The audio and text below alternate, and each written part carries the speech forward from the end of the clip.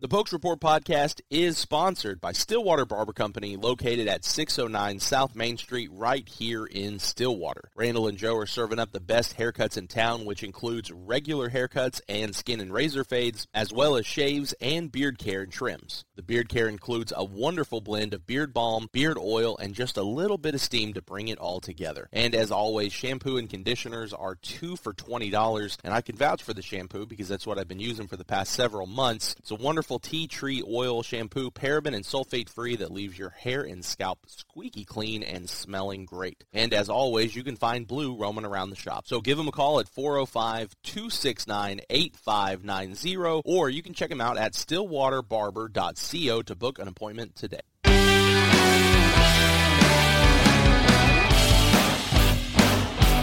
Welcome into the Pokes Report podcast. Zach Lancaster here alongside Brian Murphy. It's been a while. Been super busy. I know Brian's been super busy, but that just means we got a lot to talk about. We're going to be talking some basketball, men's and women's. We're going to be talking some baseball. We're going to be talking some softball.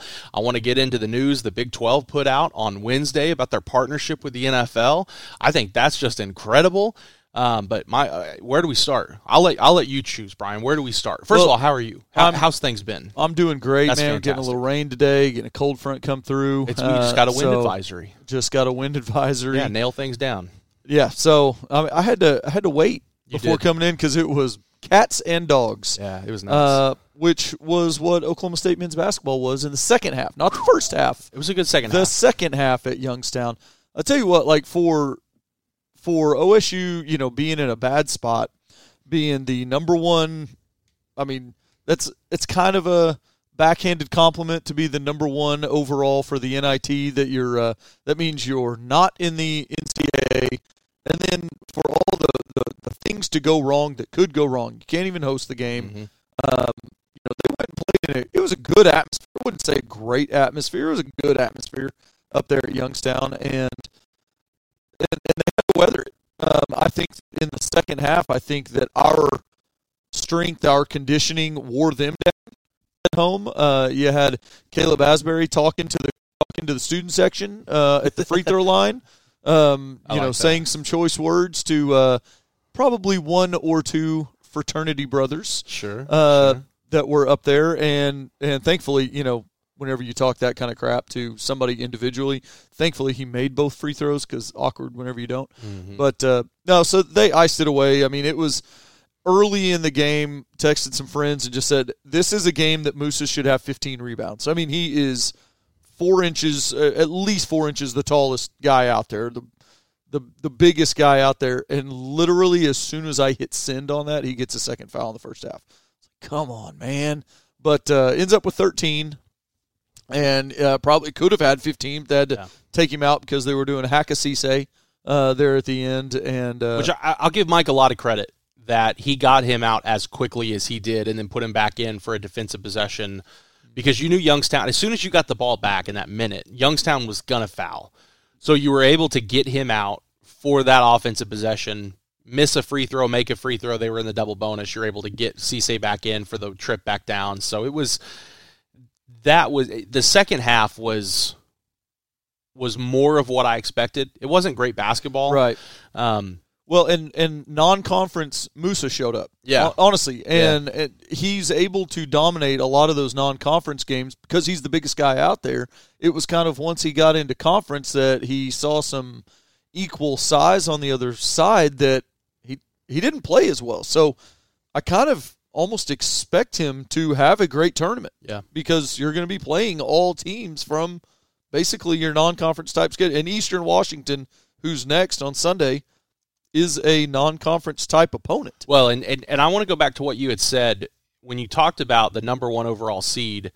A whole bunch of stuff went into the fact that Oklahoma State missed a tournament. I understand that to an extent, and this is just my opinion. This is something that Tom and I talked about on the show on Wednesday. The committee is supposed to take a lot into consideration, right? I don't think the net is nearly as important as it was because Oklahoma State was early 40s. They lost to Southern Illinois early in the year at home. That's a bad loss. Southern Illinois had a decent season, but that's a bad loss. Giving up a double-digit lead to UCF and losing in overtime, that's a bad loss. You gave up several double-digit leads throughout the year. You struggled, but I don't know if that stuff went into consideration as much as the final 3 weeks of the season, the recency bias. Mm-hmm. You lose 5 of 8, you lose 6 of 8, or excuse me, you lose 5 of 6, and then you end up losing 6 of 8 down the stretch. Yeah, you beat Texas Tech, but you swept OU 3 times, but you struggled to beat a bad OU team in the tournament, and then you turned around and you shot 27%. And I'll go back to it, and I think that I fully believe this. If Oklahoma State loses to Texas in the final minute, and it's 72-71, 73-70, whatever, a 3-point game in either direction, they lose in the final couple of seconds on a buzzer beater, or Texas just holds them off, and they're shooting 42% from the field, or they're shooting, something similar to that, they're probably going to get in the tournament. They're probably going to leapfrog Arizona State because the committee is like, that's a team that shows up. Texas is really good. They rolled through and won the Big 12 tournament with ease. This is a team that wants to be here. But when you look at, you lose 6 of 8, you shoot 27% from the field, you shoot 13% from three-point range against Texas. I don't care how good Texas is. It wasn't like Texas caused you to play that poorly. Oklahoma State played that poorly on their own. And now granted, they held Texas to a poor shooting night as well, but it wasn't like Texas forced that. So I believe that's why they were the number 1 overall seed. With that being said, it is a bit of a slap in the face because it's like, oh, yeah, you're the number 1 overall seed, but that means you're the last team out of the tournament, whatever. Yep. But if you look at the path that Oklahoma State has compared to everybody else, Rutgers, that's a big upset with Hofstra. I know that's like a regional rivalry, talking to Dorado about it. But that's a bad loss. You look at Villanova on the other side of it. Villanova loses. A lot of the big teams are kind of getting knocked out of the way for Oklahoma State. So you got Eastern Washington. It's going to be on Sunday. I've heard that you're looking at like an early to mid afternoon game, potentially 1 p.m. So that's huge. I was thinking like 7 or 8, but you're looking at like a 1 p.m. start for Eastern Washington, and then if you win that, you've got probably North Texas or Sam Houston, because Sam Houston and Santa Clara, and I haven't looked at the bracket. I don't know if this is updated or not, so I'd have to look. But you're probably going to have North Texas or Sam Houston. Well, you've already played Sam Houston, and you beat Sam Houston, right? And then if you look past that, you're going to have not so great teams on the other side, on the bottom half of your bracket. Oklahoma State, on paper, with how we've seen them play, this is Oklahoma State's tournament to lose. Oklahoma State should be in the finals in Orleans Arena in Vegas, period. And how many would we have in Stillwater if we continue to win? Is it just this next one? Is this the last? No. Oh, since OSU's the number 1, like you'd have 3, or well, 2, because we played at Youngstown. And then Oklahoma State would host the first or the second round, and they would host the quarters. That looks like the quarters would be in Vegas. Yeah, I think that's right. So they've changed that, because before it was you had the first 3 games. So like when Boynton's first year, they had 3 games at home before they would have gone to New York. So it looks like they would host 2, and then would have hosted 2. And it looks like quarters, semis, and championships in Vegas. Yeah. At the very least. It's either quarter, semis, championship, or just semis and championship. Well, so hopefully they'll host at least 1. Hopefully we can get they can get a nice little marketing push, get a couple 5,000 out there. Mm-hmm. I mean, I'm trying to be realistic. We're not going to get 13. No, they did announce this morning, and this should be huge. The timing might be a little different because it's earlier in the day, but donors came forward, and any student that wants to get in can get in for free. Nice. So there should be 2,000 to 4,000 students. There won't be. It's spring break. They're coming back. They're going to be hungover and exhausted. And if it's an early game, they may not be there anyway. They may not even be back to town yet. But students can get in for free. Yeah. So that's cool. Well, yes. I think realistically, I think you're looking at 5,000 to 6,000 total. Yeah. Maybe. Well, and that's what, I'm not going to say what these guys are used to, but again, for a decent non-conference game, that's what you're going to get. You're going to get not your December break, but your November games. Sure, that's probably what you're going to get. And I don't know that Avery will be back yet. probably not. But, I think I'd be surprised. I think even if they'd have made the NCAA tournament and played in the championship game, I think they're being super, super, super optimistic and thinking he could come back. Think Avery's coming back next year? No. Musa? No. Okay. I think so. Then you're looking at a guy who is thinking about his draft prospect. Absolutely. Whether it's in the NBA or playing in overseas, because I think you're looking at a roster that's going to have to kind of be rebuilt a little bit. I think John Michael Wright will come back. He's got a year.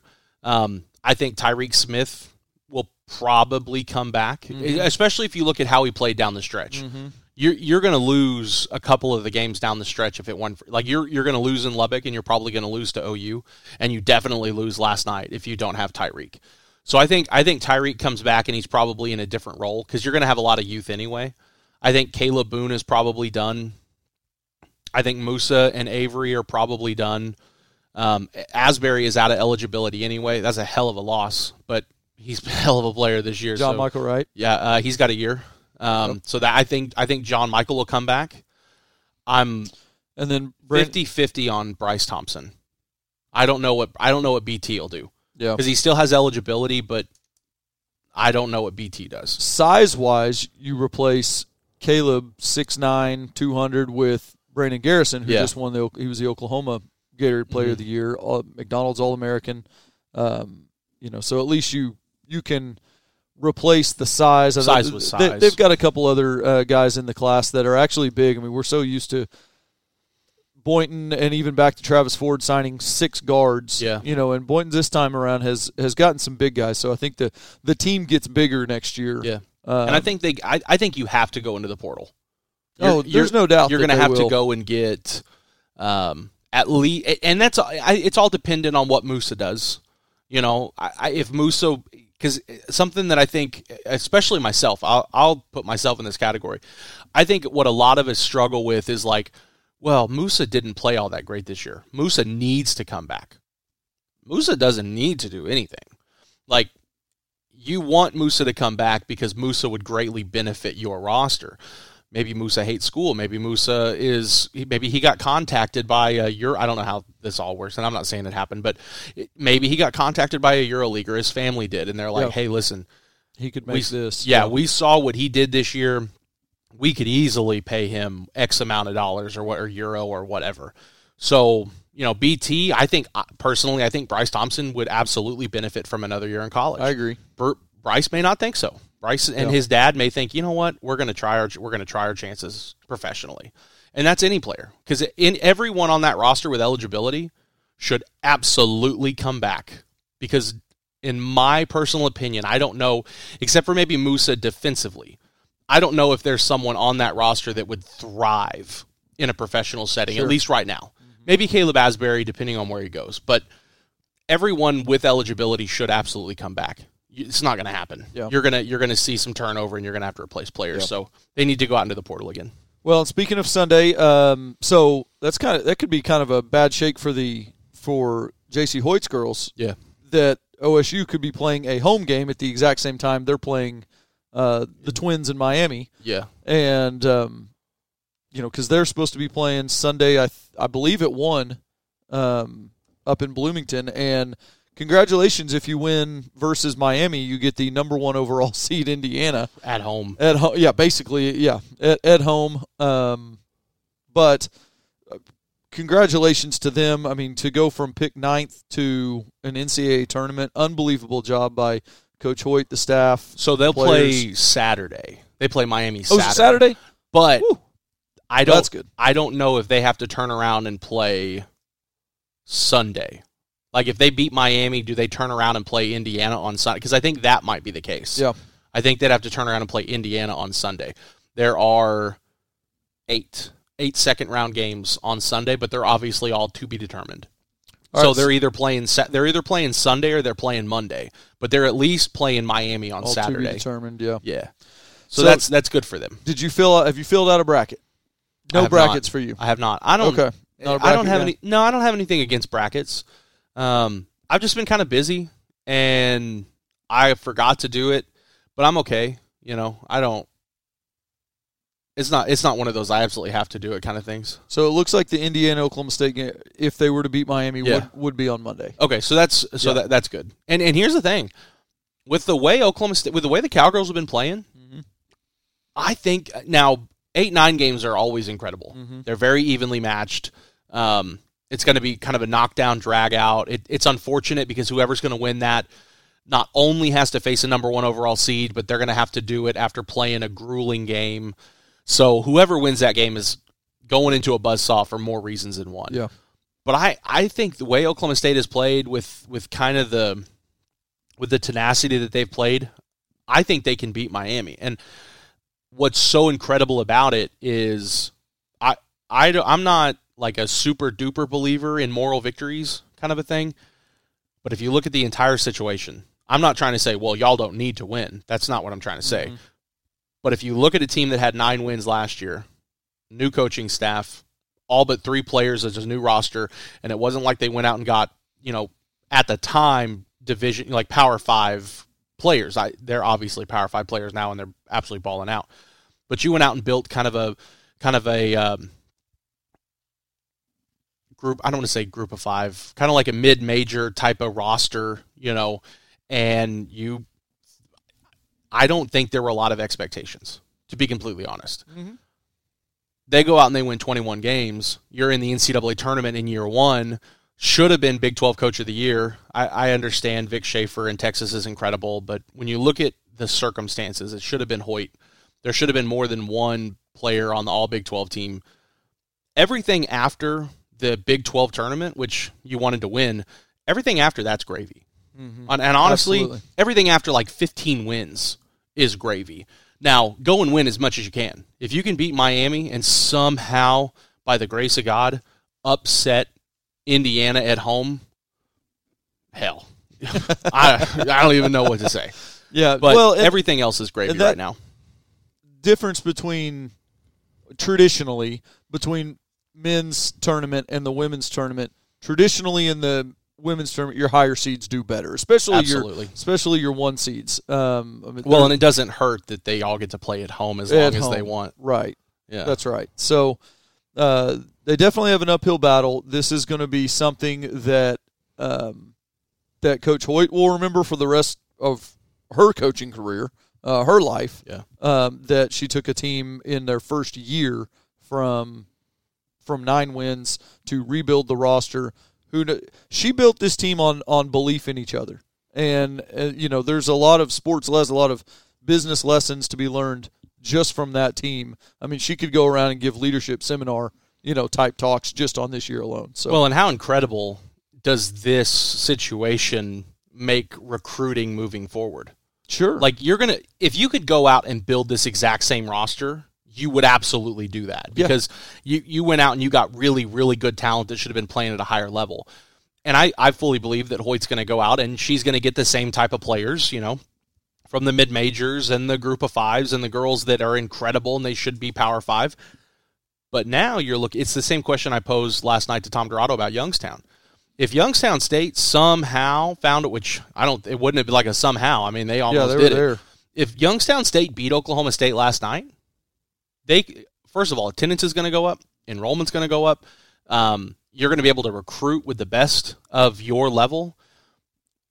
When you look at what this team did this year with the Cowgirls, you're going to go out and you're going to get the same type of players, but you're also going to be able to get some really, really good Power 5 players out of the portal. Yeah, the year she had this year, girls answer the phone now. I mean, they have to when it says Stillwater, Oklahoma, and they go. Ooh. You think she's got a Stillwater number now?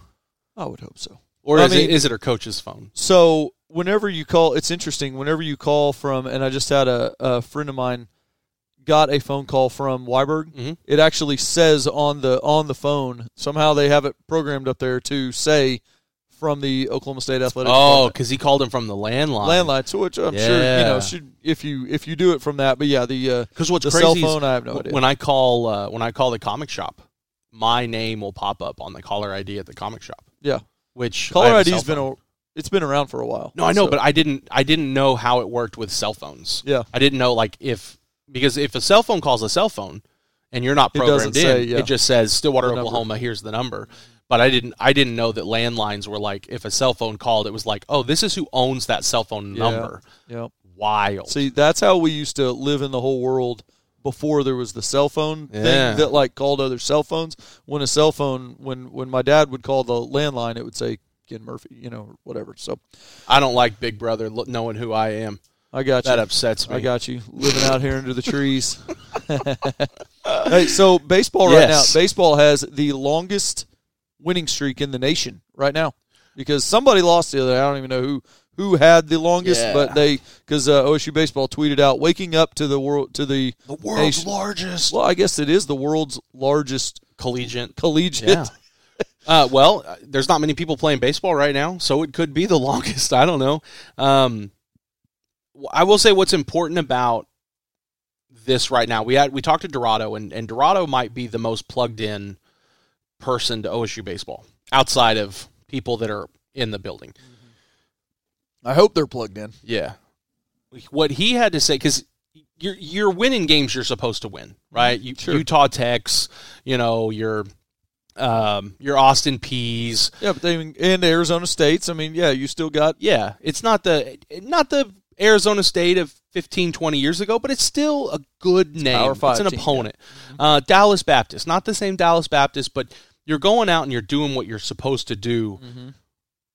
But when you look at how they're doing it, when you look at the power, when you look at the consistency, they're playing really, really sound defensively. Mm-hmm. I think Tom said yesterday, I'd have to go back and look, but since I think they only have like 8 or 9 errors on the year, which seems like a lot, but when you spread it out amongst an entire team and backups, it's incredible. Yeah. Now, Texas Tech is different than Utah Tech or Arizona State. Now, I'm not going to knock Texas Tech because they're still an incredible team. I've heard, and you can look, they're not the juggernaut, at least as of right now, they're not that juggernaut, go to Omaha type of Texas Tech. You do have a bit of a grind starting in Lubbock. But the way Oklahoma State's playing right now, pitching has really kind of come alive, and they're playing well. I don't think it's a stretch to say that Oklahoma State could go down to Lubbock and win 2 out of 3.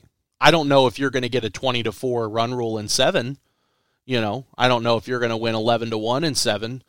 But you could go down to Lubbock and maybe 3-2, 3-1, 5-2. I could see 2 out of 3. They're playing really well. Yeah. No, they are. It is 9 errors on the whole year. There you go, 9. Yeah, and that's on the whole year. And what is that? 18 games, I think. Mm-hmm. Traditionally, your third baseman of everybody in the infield, your third baseman has the lowest fielding percentage, the hot corner. Yeah, ball gets there the fastest and all that. Well, and it's what when it's crazy. It doesn't seem like that far from third to first. But when you look at old photos of Raider Stadium or whatever, it's like 25 or 30 yards. It's ridiculous. Oh, it is. No, it is. Well, just going from home to first is 30 yards. Yeah. So it'd be 40. It's 40. Yeah. Oh, yeah. Yeah. It's crazy. It's a good throw. But I can do it. Aiden real quick. Nolan Arenado Miola. Yeah. My has gosh. 0 errors all year, and of course we jinxed him. But you got a nice wood table, partner. Yeah. There we go. Double knock, triple knock. So. He is playing unbelievable over there, and he's so smooth over there. And that's all these pitchers that keep going to the mound. A ground ball is an out. I mean, you just have that mindset. A fly ball to the outfield's an out. What Isaac Stebbins is doing on the mound, I mean, he came in and pitched 6 shutout innings the other day. Brennan Phillips started the game. I mean, he's very young. He has a bright future ahead of him. I don't know that he's there yet. Right. I'd kind of be surprised to see him. When he gets the next shot to start, I don't know, but maybe some midweek. Just try to get him some. But he wasn't getting it past anybody the other day, but Stebbins came in and it was just the vibe was different. I mean, he was aggressive. You could see he wasn't trying to nitpick the corners. He's a different pitcher. When you throw 92, 93, 94, that's different than when you're throwing 86 to 88. You have to pitch differently, but he went out there and kind of established his dominance over the other team the other day. Golly, who were they playing this last weekend? It wasn't Austin Peay. It was Utah Tech. Utah Tech. That's right. The 4 games. Yes. Friday, doubleheader Saturday, play on Sunday. Yeah. That's wild. Well, and you're getting 3-1 strikeout. Your whole staff 3-1 strikeouts. That's that, and you flip it over to offense. The strikeouts. Now we're very early on, but what's important to look at is you've got a lot of these pitchers on the opposing. They're just, you know what? We're just going to try to throw it by them. We're just going to try to throw it past these guys, and it's good luck. Yeah, the strikeout total for the hitters is way down for where it has been in the past couple of years, which is huge. Yeah. And I'm curious because you look at Chase Atkinson, he's done really well. There's a couple other guys that have done really well that aren't your traditional great hitters, and you have to look at the stat. You know, not saying that Jordy Mercer is better than Matt Holliday, but you've got a fresher perspective. You have a different perspective. What does Jordy bring to the table? Like, is something that Jordy is doing, what does that have to do with strikeouts? You know, could it potentially be, well, listen, this is what, you know, I've watched a lot of tape and I noticed this last year with you. So when you go up there, keep an eye on that. And then all of a sudden. What we learned from the movie Moneyball? Getting on base gets you runs. We got a 420 on base percentage, over 400 on base percentage, which we're at the end of non-conference. That's where you want them to be. They're 16 of 19 stealing, so you've got guys who can put the ball over the wall. We got 32 home runs, which is opponents wild. only have 15, so you've doubled up your opponents, but you're also almost triple the number of steals. You know, so they're also moving. The team is playing really well. The pitching staff has thrown well for the most part. Well, and you go back to Arizona. Did you watch the second, I guess is either the first or the second Arizona State game? Yeah. I can't remember what it was. But they played small ball better in a 2-inning period than I had seen them play in a really long time. Yeah, right. You had the double steal with Atkinson on first. You had Atkinson bunt to get on. Atkinson was standing over on first base, saw the steal sign, and probably looked at Mercer at first and went like, did I see what you want me? Did we change signs this morning? I'm stealing too, right? He gave the double wink, Well, yes. And what's crazy is 2 for 2 is he got within, 8 feet a second, and that's when they realized, oh, this is a double steal. So they attempt to try to throw home, but they don't really throw home. Yeah. And Chase gets back to first, and they score a run. It's just kind of like, it's the little things. Yeah. Well, and this last weekend, Utah Tech ran that perfectly. Yeah. Granted, I think the Sunday game, we didn't have the full complement of starters. I think we had Brennan Holt at short. We had some guys moving around. Brennan Holt looked pretty good at short. I know that we should get Marcus Brown back pretty soon, but Brennan Holt played a pretty good short. But yeah, they ran that kind of double steal to perfection with the first third thing. The guy kind of did the delay where he just kind of hops off first. It was pretty cool to watch. But wonderful. Have you watched any of the WBC, the World Baseball Classic, where the USA has it? No, you haven't. Okay, I have watched some. Okay, and what's funny about it is we had this conversation with Tom on Wednesday about Levi had asked him if he liked it and what he thought of it and this and that, and he was like, it's okay. I mean, I don't watch a lot of it. I think there's probably a better time to have it, but I don't know what that would be. Yeah. But the conversation of injuries gets brought up, and Tom's like, that could happen anywhere. You can't play or coach. Well, sure enough, it was like 4 hours later, Edwin Diaz, Tom's a Mets fan, hopping around, trying to celebrate. It just announced today, tore his patellar, and he's out for the entire year. And at least it wasn't who was that years ago, that Martin Gramatica or something like that hit a field goal and goes running across the field and is doing some look at me thing and then tears ACL. Yeah. No, at least this was freak because he was literally just jumping up and down with his teammates and all of a sudden, done. Yeah, out for the entire season. Yeah, I mean, that's almost like you were walking down the steps and tore it all up. Yeah. But I will say this, I love the idea of it. Yeah. And the Puerto Rico Dominican, that was one of the best, most fun games to watch I've seen in a while. Well, there's nothing quite like watching like a Dominican league in December. Or the Caribbean series. Oh my gosh, they're like boomers. If you're listening, be sure to tune out because it's one of the most energetic and exciting. That's baseball. Yes, right. I don't get me wrong. I mean, I'm somewhat of a traditionalist. I grew up playing my whole life, and I love it, and I've watched it forever. But if you were at a ballpark for 4.5, 5 hours, and it's slow, and everyone's taking their time, and it takes 10 minutes to get through an at-bat because this guy wants to step out, and this guy wants to step off, and they want to throw over 6 or 7 times. Nope. I'm not a fan of that. You get 2.5, 3 hours waving banners, and maybe not doing dugout chants, but if a guy... Vuvuzelas? Are you a Vuvuzela guy? No. Okay. Not really. I love the idea of it. But, like, if someone's going to hit a 450-foot home run... let him pimp it. Let him do it. Like if a pitcher gets a massive strikeout with bases loaded, bottom of the 8th inning to save a game, he's going to go ballistic. Absolutely. Is that showing up the hitter? No, that's getting a massive strikeout. So if I'm going to hit a monster home run, I'm going to celebrate. I'm here for it. Yeah. Well, and what you don't see those guys do, the big argument is showing up the pitcher, disrespecting the pitcher. Not one of those guys points at the pitcher. Not one of those guys stares the pitcher down. They'll look at their own dugout. They'll look at the fans. And honestly, if you want to look at the other team's dugout, have at it, man. Yeah. But they don't disrespect the guy they just hit it off of. But the fans are going crazy like a goal was just scored in soccer. Those are fun games. What made in the early 2000s? What made golf fun? Yeah. Tiger Woods fist pumping all over the green because he just drilled a shot that no amateur can do. Well, these guys are hitting home runs that no amateur can do. This isn't natural. Okay, no, and humans aren't supposed to do from this. The 5th inning on last night.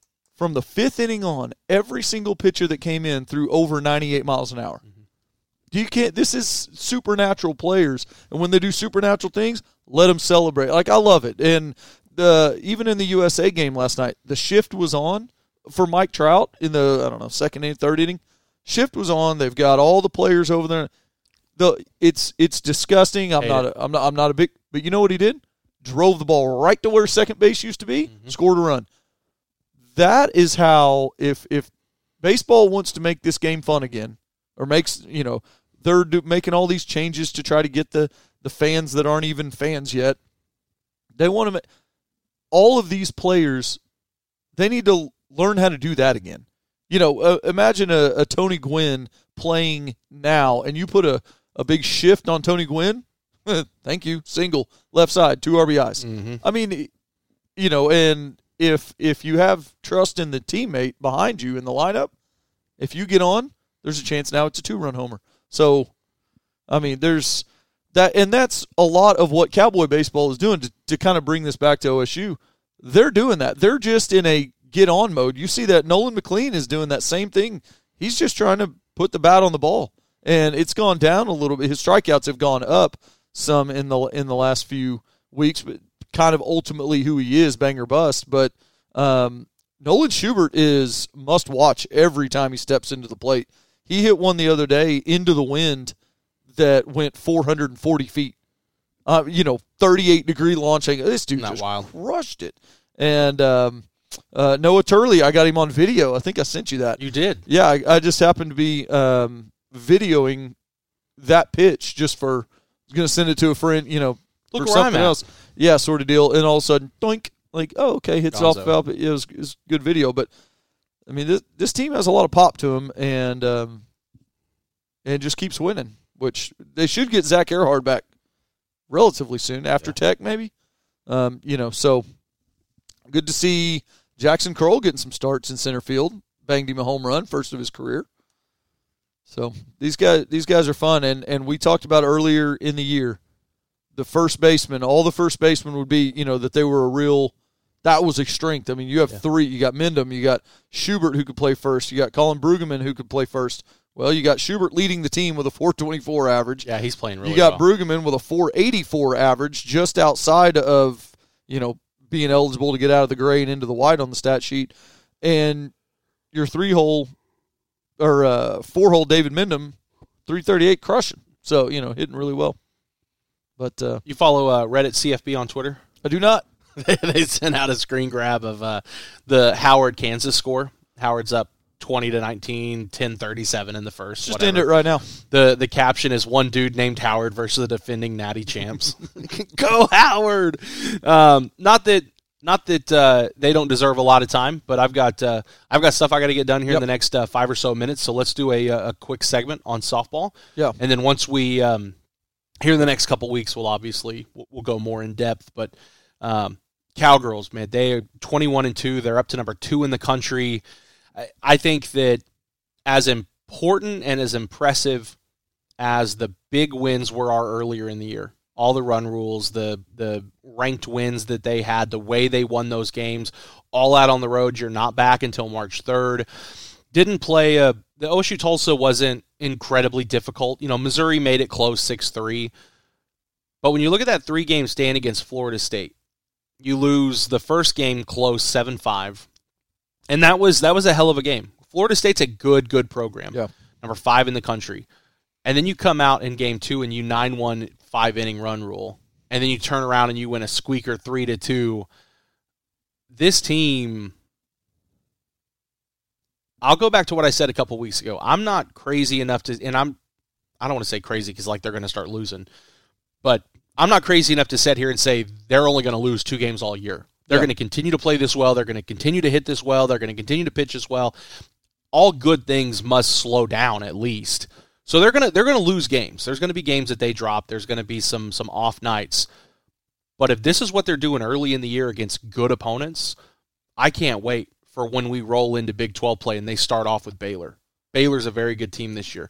I'm looking forward to watching Kansas. I'm looking forward to seeing what they do against Texas. That Texas series in Austin in April is going to be insane. This team is clicking on all facets. You're now Virginia Tech was top 10. Florida State was obviously top 10. They were 6.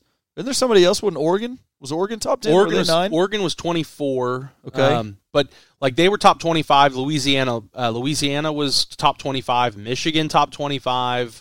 And I'd have to go. So you're something in 1 versus top 25. You lost 1 game again. So you're let's see, 1, 2, 3. There's 4-0, 5-0, 6-0, 6-1. 6-1 against top 20 teams. And even in the Florida State game, you lose 7-5, but you're down 4-0 early. Yeah. They come back, take the lead, and Florida State's still a good team. They put a run together, but if it's a 3-game series to go to Oklahoma City, or it's a 3-game series to win the national championship, you want it. You want it 2-1. I think that she's only a freshman. Aycock's fun to watch, man. She is. Like she and the girl that Central Arkansas threw last night, she gave we put up 7 runs on her, but it wasn't an easy 7 run. That's a weird way to say that. Yeah. The first 4 were not hard hit balls. I'm just saying, and I sent this in the group text to my friends that we were watching the game. Would not be shocked if a number from Stillwater were to reach out to her after the year and say, hey, you're a graduate transfer. Because that girl, they didn't have the little miles per hour up there, but just watching her versus Aycock, which Aycock throws hard, this girl was like 10 miles an hour hard. Oh, my goodness. She was throwing so hard. So, and she has good numbers. Beaver, I think was her last name, Kyla Beaver from, or Kayla Beaver from Central Arkansas. I'm just saying, watch the name, to see if Maxwell may need a replacement next year. I'm just saying. But she's coming back. Yeah, not a replacement. I meant like a fill-in. Who's the Kilfoyle? Yeah. That's who I meant. Who, dude? Talk about coming back from on. She was the quote unquote loser of the first game, and then you come back 3-2 and just throw as well as she did. Big time. Yeah, I think this is a big weekend for them. You got Arizona State, Central Florida. They did update that schedule, so depending on when you're listening to this, you've got Arizona State Friday at 2:30. You've got Central Florida at 5 on Friday, And then Minnesota has been added. Oklahoma State will face Minnesota Saturday at 2:30, and then they turn around and face Central Florida again on Sunday at noon. So those are updates to the weekend. Oklahoma State should go 4-0. Absolutely should go 4-0. It should be a hell of a weekend. Real quick here before we get out, what are your thoughts on the Big 12's announcement that they have partnered with the NFL for a conference-wide pro day next year? Yeah, I think that's going to be really cool. I think it'll be Combine-esque. Oh, absolutely. You'll see that kind of thing. I saw that they are doing not only your pro day and stuff for, hey, look at how good of an athlete I am, but it looked like they also had some kind of breakout sessions for maybe the guys who aren't going to go to the NFL. There's so many different leagues now with XFL. I think the XFL is here to stay for at least another year. Ratings continue to go up. I can't say that I've jumped in as a fan on it, but The Rock doesn't put his name on things that aren't going to stick around. He's at that point in life or in his career. So, there's Marcel Aitman is a great example. Did okay in the NFL. He was fine. Made some money, but he's now a first-round pick and a starter in the XFL. He's getting to play, and you hope that he capitalizes on that and gets back to the NFL. That'd be really cool. So there's multiple avenues for these guys to get on tape, get their numbers out there, and find somewhere. But I think there's also business aspects of the pro day that Big 12 is going to do that will benefit the players who don't make the NFL, who don't make XFL. So this is the discussion that I had yesterday with Tom, and every single guy. Now, okay, maybe not every single one, but every guy goes to a pro day in order to make a pro roster. There will be guys from every single school that know that this is a pipe dream. Yes. I'm going to go. I'm going to try my best. Yep. But I'm using that master's I got in chemical engineering, and I'm going to go work for someone. I'm not playing football. But 95% of the guys will not play professional football. All right. Now, 95% of the guys are going to go there and say, I'm playing football, period. 95% of those guys ain't playing football. They might go and sign an undrafted rookie free agent contract and go to OTAs, and they'll go to training camp, and a handful will make a practice squad, a handful will make a 53.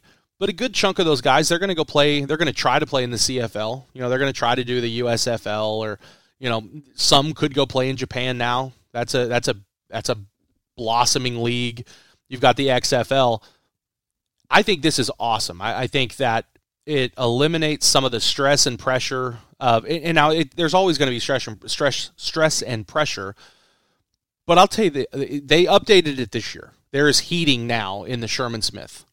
But for every year since they built it, Pro Day sucked so much ass because it was like 40 degrees in the indoor. It was miserable, and it's quiet. It's awkward. Yeah. It's so stressful. You're going to be in a world-class facility in the Star down in Frisco. It's where the Dallas Cowboys practice. It's an incredible facility. You've got top-of-the-line medical. You've got top-of-the-line sensors and tracking. And NFL, every team is going to send a representative to every campus. But instead of having a scout or two, or maybe the GM, they're all going to flock to Frisco. Now, what's curious to me is if you go through and read it, it looks like the schools are going to have to foot the bill for this. I'll be curious to see how that whole thing works out. I'm also really curious because they say 14 teams, which includes the 4 new ones and OU and Texas. But as soon as January rolls over, OU and Texas go to the SEC. But because they played football in 2023, maybe you'll see some OU and Texas players go to this, but I don't know how that's going to work out. That'll be fun. But I think for me, my opinion, the most important thing is going to be the job fair. Yeah. Because, like I just said, 95% of the 95% that are going there to play football they will go professional in something else. Sports. Yeah. So if they go to the NFL, they sign an undrafted rookie free agent, they go to training camp, and it doesn't work out, and they sign a 1-year contract with the XFL, and guess what? It doesn't work out, or you get injured, or this or that, or whatever. You can say, I graduated, or I left early, I didn't graduate, or maybe I did graduate. All I know is football. But I think back to the spring of 2024, a couple of years ago, and I made a contact with someone from Chevron or someone from Prudential or whatever. You know what? I'm going to give him a call. And then all of a sudden, boom, there you go. So I think it's awesome. I think it's great. I think the Big 12 continues to make massive steps forward. And I think they're here to stay. They're going to make some good money. Frisco plays their high school football games. Correct. There are stands. Yeah, they rotate. Their stands. You can fit about 20-ish thousand people. I would be willing. They'll sell tickets. That's what I was going to say. I don't see how they can't. You talk about it being a quiet, like, golf atmosphere in the Sherman Smith. Well, you know what? It might be because the NFL Combine doesn't allow fans. It doesn't, but so that know what the Big 12's not trying to do? They're not trying to be the NFL Combine. I would like for them to sell tickets, but I could see them saying we partner with the NFL. I agree with you though. I think it'd be cool. You could make $10, even if it's just $10 a person, you're going to sell the thing out. People from Dallas are going to show up. Yeah. You sell 6,000 tickets at $10 a pop. That's good money, Brian. That is. Yes, it is. And then if I were SMU in North Texas, I would have their pro days the next day because all the scouts are in town. Let me tell you. All right, that's going to do it. Appreciate Brian for lending his time. We'll try to get together maybe next week or the week after and see if we can't put something up a little bit sooner, see if life's not as super crazy busy. Well, Cowboys just keep winning in the NIT. We'll keep talking. Maybe we'll go to Vegas. We go. We won't go to Vegas. That's going to do it for the Pokes Report podcast. You can check us out at pokesreport.com, but we'll talk to you next time here on pokesreport.com.